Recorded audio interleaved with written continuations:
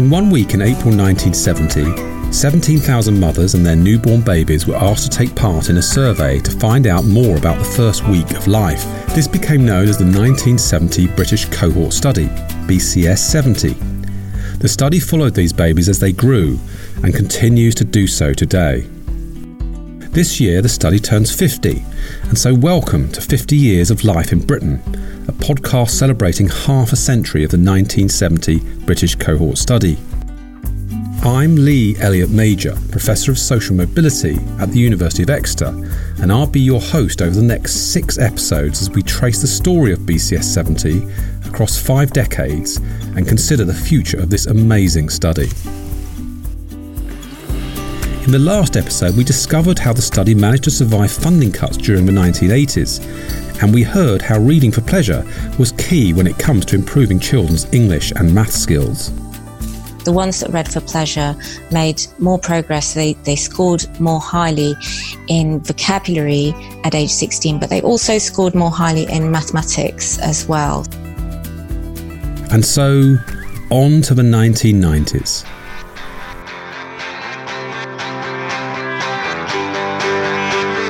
As the study entered the decade of Britpop, Blair and the dot-com boom, it moved from Neville Butler's shabby chic Georgian mansion to City University, but it couldn't escape the effects of another recession. The 90s for me was definitely the favourite part of my life so far. Music-wise, Stone Roses, Happy Mondays, all the club music, that was the soundtrack of our lives for many years. Had a car, had a mortgage, where I'd started to work, and just really cracked on with being a married woman. I used to travel all over the country to parties in the middle of fields, and used to love that freedom to meet people and feel kinship with them straight away. Great sporting moments like Euro 96, the big changes in technology, everyone using computers. I went to university and met people from different parts of the country, different religions, different parts of the world, and had time on my hands to explore ideas with these people, find out about their different perspectives, and it really helped me grow as a person. Getting my first mobile phone then, and then email coming on board with the internet. Those running the study worked on short-term contracts, and the future of BCS 70 was under threat once again. However, by the mid-90s it would be thrown a lifeline, and as a new government came into power, its value to evidence and society finally became acknowledged. The study went from strength to strength. In this episode, I'll speak to Professor John Bunner and Dr. Sam Parsons, whose stark findings about the poor levels of literacy and numeracy among British adults would go on to influence government policy for the next 2 decades. We'll also hear from the study participants who will tell us what they remember about joining the study again as adults after a decade-long gap. But first, I speak to survey manager Kate Smith and former director of the Centre for Longitudinal Studies Professor Heather Joshi about those topsy-turvy years in the late 1980s and early 1990s. Kate has been designing surveys at CLS, the home of BCS 70, for more than 3 decades. I asked her what she remembers from that time.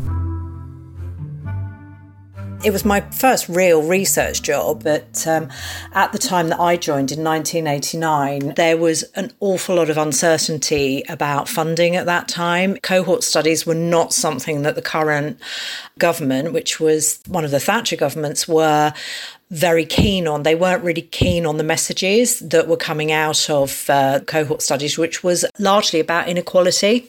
And so there wasn't a lot of interest in funding them. Mid-90s onwards, with the change of government to the Labour government, very different times from 97 onwards. I mean, we received not just recognition, but there was recognition amongst politicians of the real value of the studies and what they could bring to the table. Can you remember when BCS 70 then moved to City University? Because that was in the early 90s.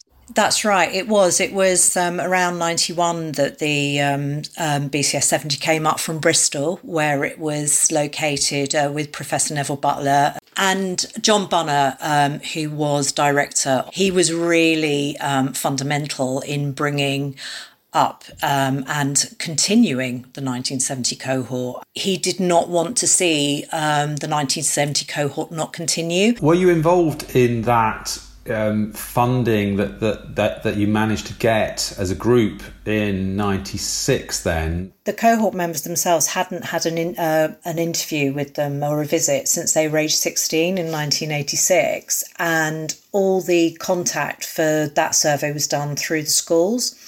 And so with it moving to a new location and getting a new name for the study as well, we needed to establish whether we could actually find the cohort members as adults.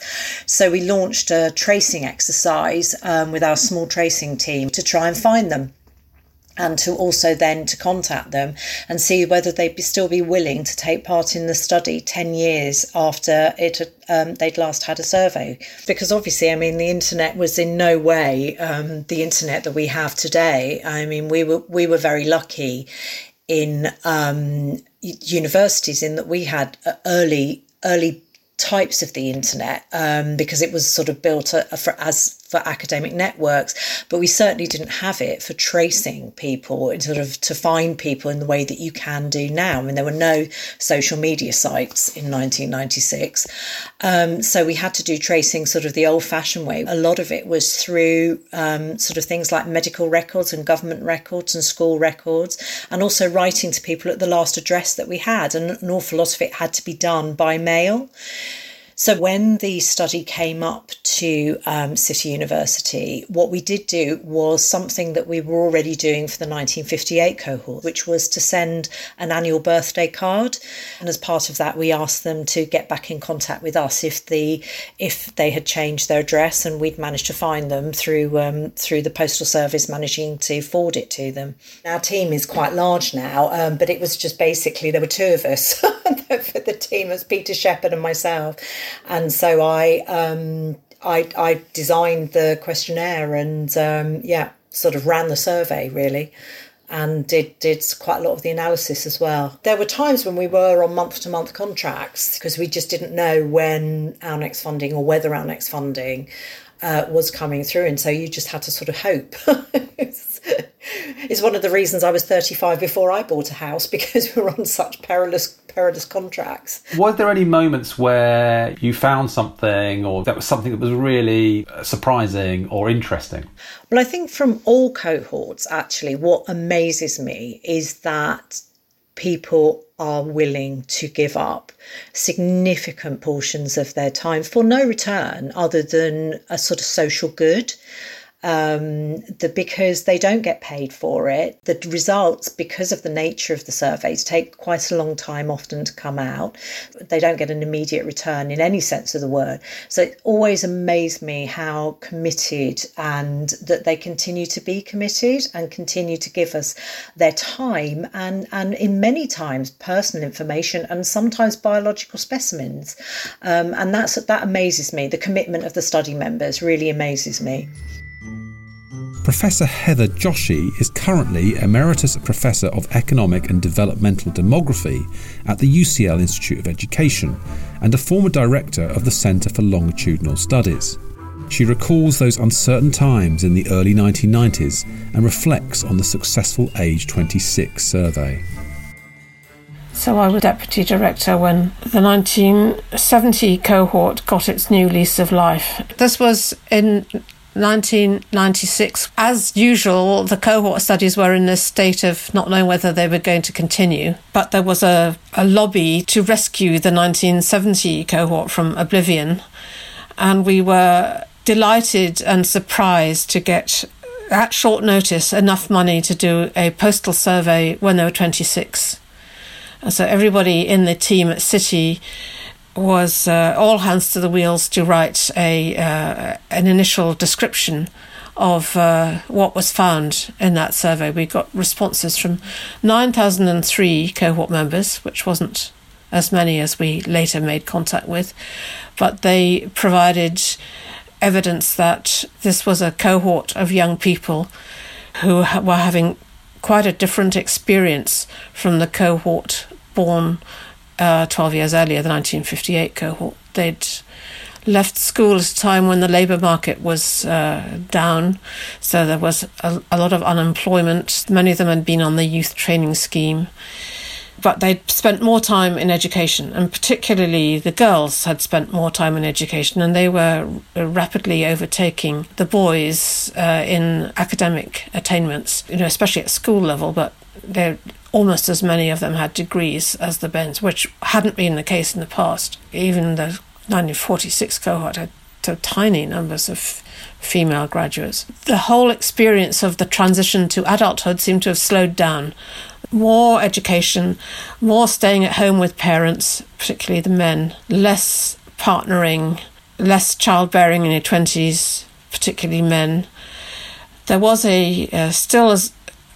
quite a substantial minority of the 1970 women who'd become teenage mothers, same proportion as in the 1958 cohort. But apart from that, the more educated women in the 1970 cohort were staying out of motherhood until their 30s, and the men even longer. We could see that they were set to have a rather different experience of adulthood than the 1958 cohort, who we were busily studying at the same time. We're also lucky enough to feature voices from the study itself. Jo and Liz are both in the BCS 70 cohort, and they share their memories of joining the study again at age 26 after a 10-year gap. I was an adult then, I'd been to university, I'd got a job, I was sort of settled in a relationship, and I remember when I got in touch, because I like questionnaires, so I sort of remember things about that. And I think it was more sort of attitudinal, putting your opinions across. And although I think we'd done that as a teenager, I think it was a little bit more, and looking at how, obviously how life had been over those past 10 years. So, I always would spend quite a bit of time thinking about it, when I was responding to answers. But I think it was quite a big questionnaire, I think, at that point in time. And I think it was starting to think more broadly as well, not just about your life, but about society and wider things that were going on as well. The survey came out, I think, when we were in our mid-20s, probably around age 26, and we hadn't had any contact since the age of 16, when we'd had this incredibly long survey to complete, lots of questionnaires, very intrusive questions, and then it all went quiet.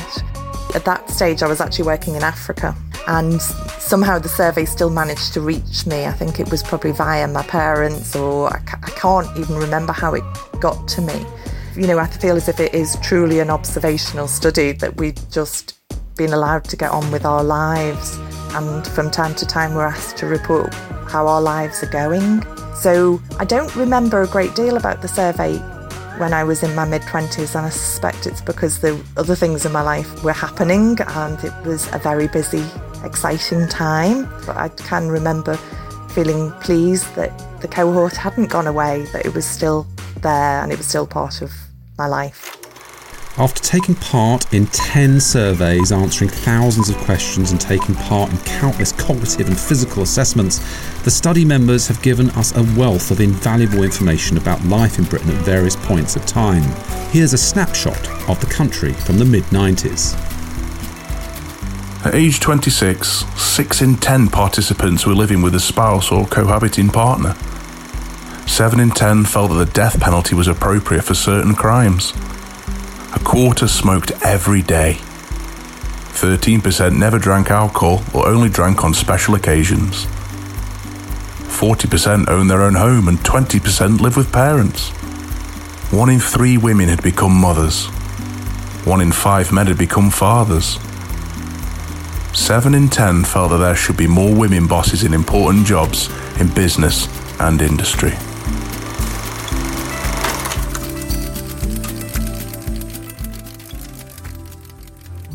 Professor John Bunner, former director of BCS 70, and Dr. Sam Parsons, research officer at the UCL Institute of Education, conducted influential research on adult literacy and numeracy in the 1990s and new millennium. It went on to underpin a series of important government education initiatives over the next 2 decades, including Sure Start and Skills for Life. First of all, we speak to Professor Bunner about his research on basic skills, which used data from the Age 21 sub-study. These findings came to the attention of Chairman of the Basic Skills Agency, Lord Clowes Moser. Moser went on to cite them in his 1999 government report, which looked at the worryingly low literacy and numeracy levels in the UK in comparison with other developed nations. I asked John whether he could remember when Lord Moser first became interested in the research. OK, well, we had done some initial work with the Basic Skills Agency. Well, it wasn't based on big surveys or anything. And it was drawing, I think, on the 58 cohort from way back.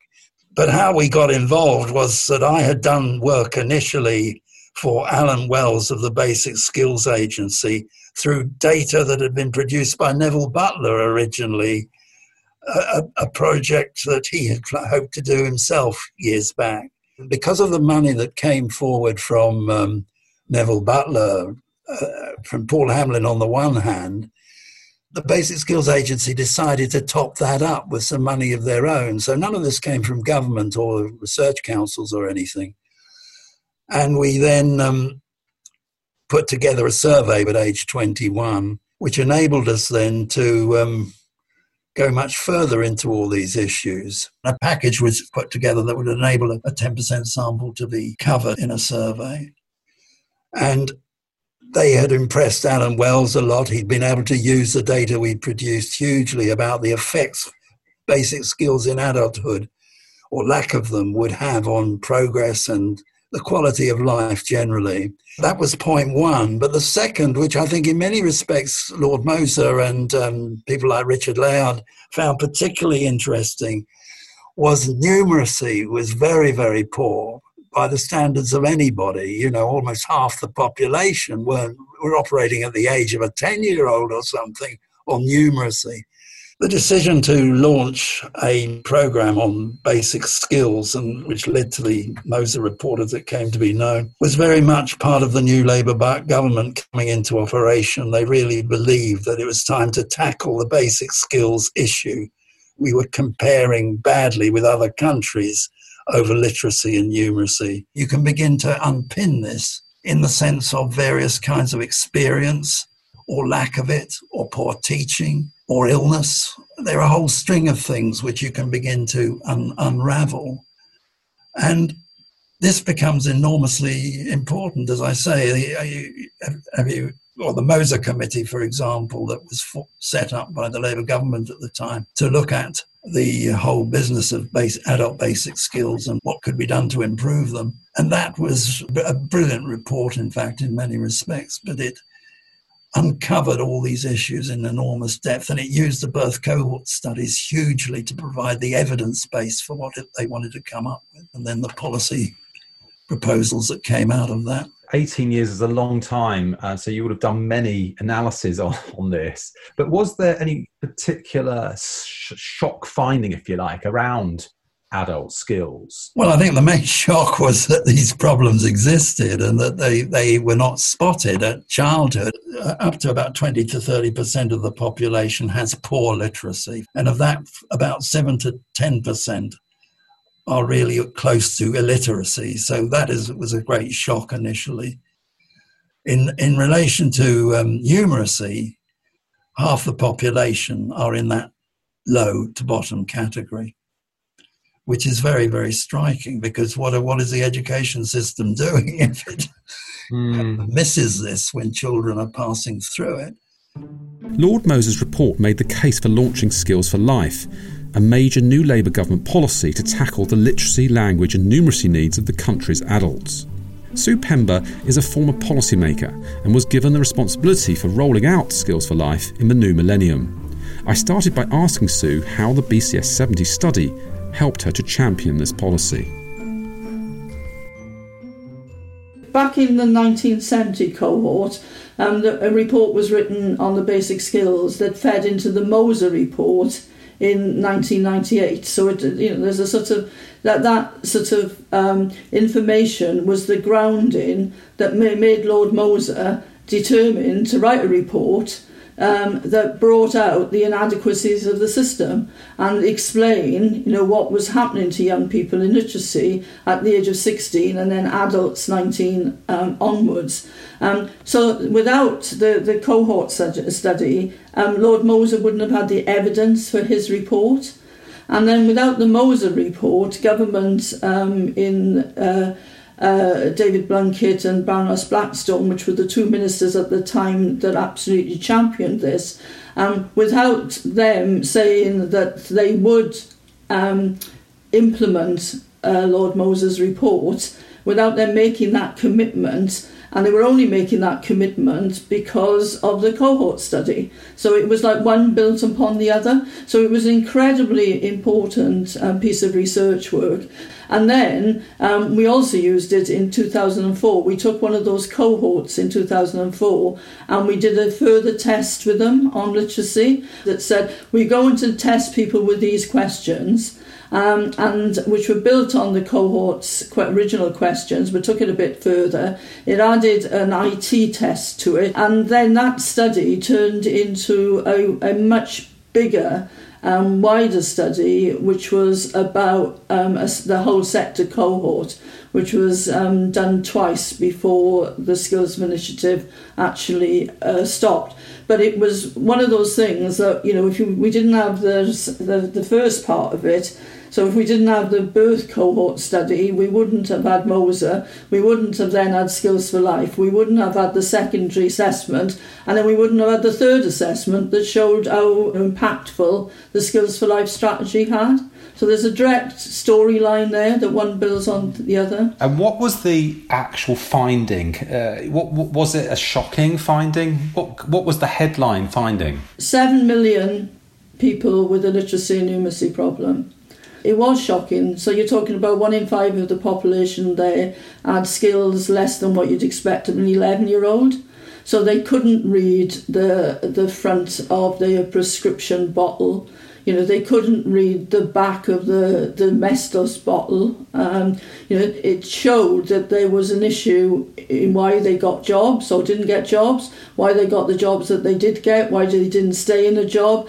But also it showed how it affected the rest of their life. So if you've got poor literacy skills, you're more likely to be in prison. If you've got poor literacy skills, you're more likely to get in debt. If you've got poor literacy skills, your children are more likely to not read themselves. So it was, I think, quite shocking, and that's why David Blunkett was able to use the word a crusade. He really felt passionately about this, that we really had to let people know that, if you've got a poor skill, then, well, don't worry about it, we could do something for you. But also to explain to employers why they were being less productive. And in a way, that's why productivity, as though it's not actually part of the productivity calculation skill level, but, it seems to be obvious to me, if we've got a country that's got poor productivity and we've got a country that's got, 1 in 5 of their population with poor skills, there must be a correlation there. And if we can improve the skills level, then we improve the productivity level. So can you tell us then how this then helped you shape the skills policy that you led then? Can you tell us a bit about what you've been trying to do? So first of all, the Moser report left us with, or gave us, I think it was 12 really good recommendations that needed to be acted upon. Those recommendations, as we just pointed out, were just in literacy, so we broadened it to do numeracy as well. That turned then into a strategy called the Skills for Life strategy that was published in March 2001. Mum, how do you spell choir? That's a tough one, isn't it? You don't know, do you? Mummy can't spell. Oh, this is so embarrassing. Don't put it off. Get rid of your reading, writing or maths gremlins. For free courses, call 0800 100 900. Next one up is going to be Freddie! No, you don't want to see me sing. Freddie, what's your problem? Oh, you're worried about reading your words. If you're frustrated by your reading, writing or maths, call 08000 150 650. Get rid of your gremlins and get on. That strategy brought together government really. So although I was based in the Department for Education and Employment, the department split I think it was that year, and you got the department DWP and you got education as a split, so employment was removed. However, that coming together of DWP and DFE was incredibly important, because this couldn't be seen as an issue just for education. It had to be seen as an issue for work. But also, the rest of government needed to get involved. So we had a cross-government group of ministers, which involved the MOD, it involved the health service. So the first thing that was good about the strategy, that it was led by government, by a cross-government group of ministers, and each of those government ministers had a target. So it was of the days where the new Labour government was very keen on their performance targets, and in a way that focused the mind. So we had a target to get 750,000 people through their first upper level within 3 years. So that actually it was a target not just for ministers and departments. That target was used by a teacher. It was all the way down the system and all the way back. We sort of drilled down, people knew, people were trained, and they felt that they were part of this bigger picture. And there's people out there now, 20 years on, that were trained originally in 2004-05, and still look back to that time as the best fundamental training they could have. David Blunkett particularly did use this as terminology, crusade, and he would come to mass gatherings of 1,500 teachers in conference centres to say how important that their work was. If we roll on to 2011, where the test was repeated with this wider cohort, that research shows that over 14 million people improved their skills. It was one of the largest social interventions we've ever tried in England, and it absolutely worked. But it still had gaps. It didn't do very well with the lowest levels, but it did very well to get people into a level 2, which was in a way one of the target groups, because if you can get people to a level 2, it makes a big difference to their employment going forward, and to their salary level. So that was what the strategy was aiming for. So it demonstrated that we can do it as a country. So the strategy was successful, met its targets early, went on to ensure that between 2001 and 2011, 14 million participated in adult literacy and numeracy activities, and over 8 million qualifications achieved, which produced a 13% improvement in literacy. Dr. Sam Parsons worked closely with Professor Bunner on a number of BCS 70 studies looking at basic skills during the 1990s and 2000s. She was funded by the Skills for Life initiative to conduct further literacy and numeracy research in the new millennium. Here, Sam talks about her memories of working on the study in the 1990s and reflects on her basic skills research. Well, I joined in 95, and I particularly worked with John, and I started on NCDS, so the older cohort. That was when BCS 70 first really came to us. So the first one they did, what was it? It was in 1996, so when they were 26. And we were such a small unit then, sort of really on a shoestring, particularly the survey team. So I was very involved in the age 34 data, sort of putting the questionnaires together and all aspects of it. But since then, it's become more... Well, but there's a whole survey team now. It's more split between survey team and researchers, whereas it was more fluid before, through a need, because there wasn't so many people actually working there. Because the other thing that's coming across with all these interviews, I suppose, is that it does depend on individuals championing the cause on this. It has depended on people actually getting that support for the surveys.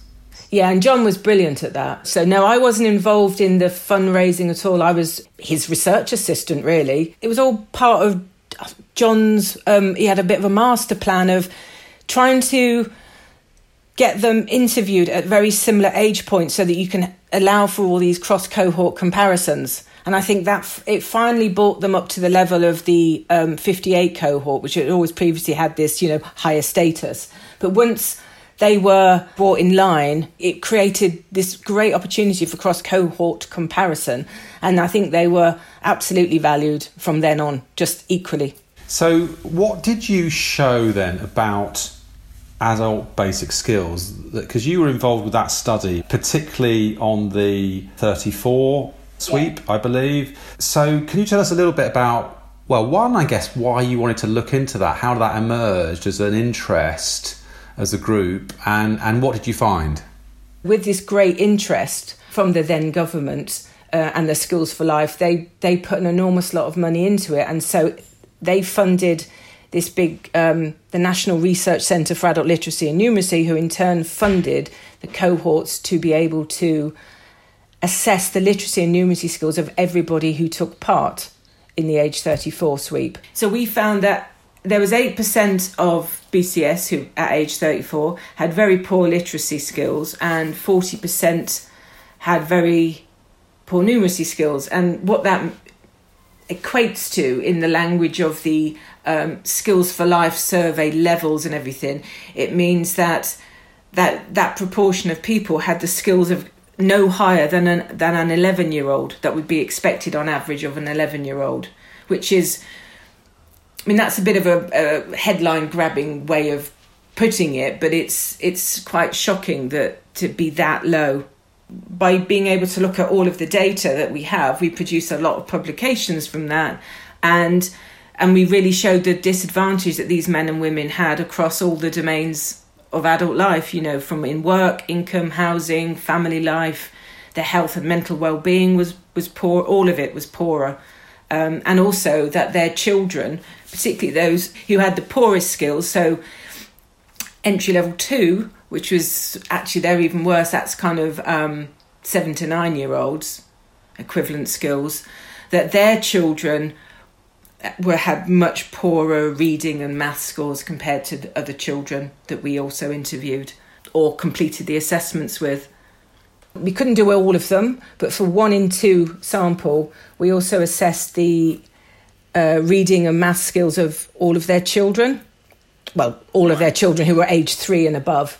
And so then you can look at the, you know, intergenerational transfers, if you like. So you found these very stark gaps in both numeracy and literacy. Were those children or adults, particularly from poorer backgrounds? Absolutely. I mean, not all, it's never an all, but far more proportionately, obviously, from disadvantaged backgrounds, you know, social housing, very low income, overcrowded home, parents with low-level qualifications. And did you find that there was an intergenerational link, so that if your parents struggled with basic skills, then you're more likely as a child to grow up in the same way? Yeah, I mean, because it's like probably like now with this COVID business, you know, the gap, you know, the children, you know, those who are more in the haven't got as opposed to the have got are less likely, you know, they're not so much involved with the, you know, teaching at home because the parents probably aren't so able, and they're not so engaged, perhaps because of facilities or space to do the online stuff with their schools. For the children with additional needs, I think there's exponentially going to be, you know, put back further. That work, that had a lot of policy impact, both nationally and internationally. And various government ministers referred to the work in the House of Commons debates and select committee hearings. And it's also informed a range of government policies, such as the introduction of the literacy hour in schools and early initiatives such as Sure Start and the government-sponsored Early Intervention Foundation. And this wasn't even established until 2013. So it continued to have influence. And also governments in Australia and New Zealand have used the findings to inform their own policies on adult literacy and children's literacy. And also, because of how it was funding, if you like, from government, you were able to produce very accessible reports. We would roll them out at conferences quite a lot, and sometimes with teachers or those involved in adult education were really sort of interested in them and said the research really spoke to them and reflected the adults who they were involved with. James is one of the study members still filling out his surveys in now his 50th year. He reflects on his contribution to a wider understanding of Generation X. Likewise Sam, who shows the pride she takes in contributing to BCS 70. I think I've always liked to contribute to the research.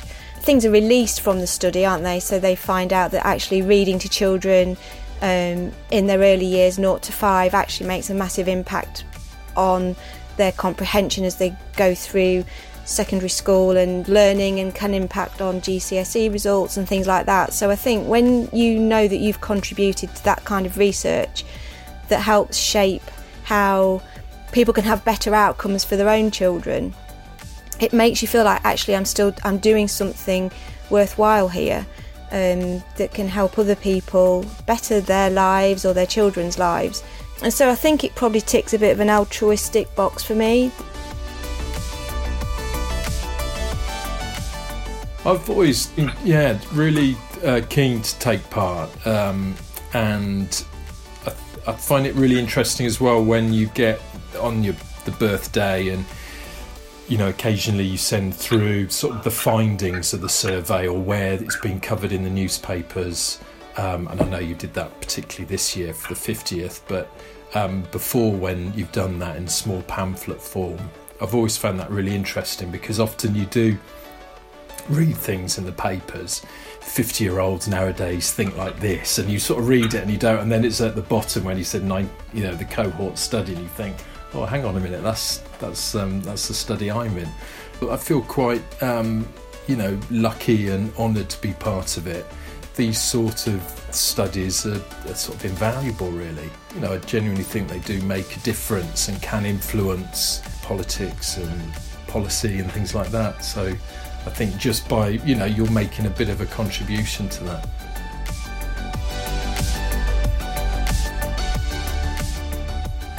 I feel like the cohort members have got the easy part of the deal, because we get to answer lots of questions about ourselves, and then someone goes and crunches all the data, and that's the hard part. This is real research, it's real people taking part. And I think, that's what's important. People need to trust the science. So I think it's important to know that we are part of a bona fide group. Next time, we'll move into the new millennium as the study enjoyed a golden decade. With BCS 70 becoming greatly valued by scientists and policymakers, the study was funded to meet participants on 3 occasions and was often cited by the government in its policies. With this newfound recognition, researchers across the globe started using BCS 70 in conjunction with other birth cohort studies to see how members of Generation X were faring compared to other generations. This led to an explosion of new findings on health, education, and social mobility. We'll also speak to study participants about their careers and lives during the exciting new decade. See you next week. 50 years of life in Britain, powered by UCL Minds. I hope you subscribe to join the celebration.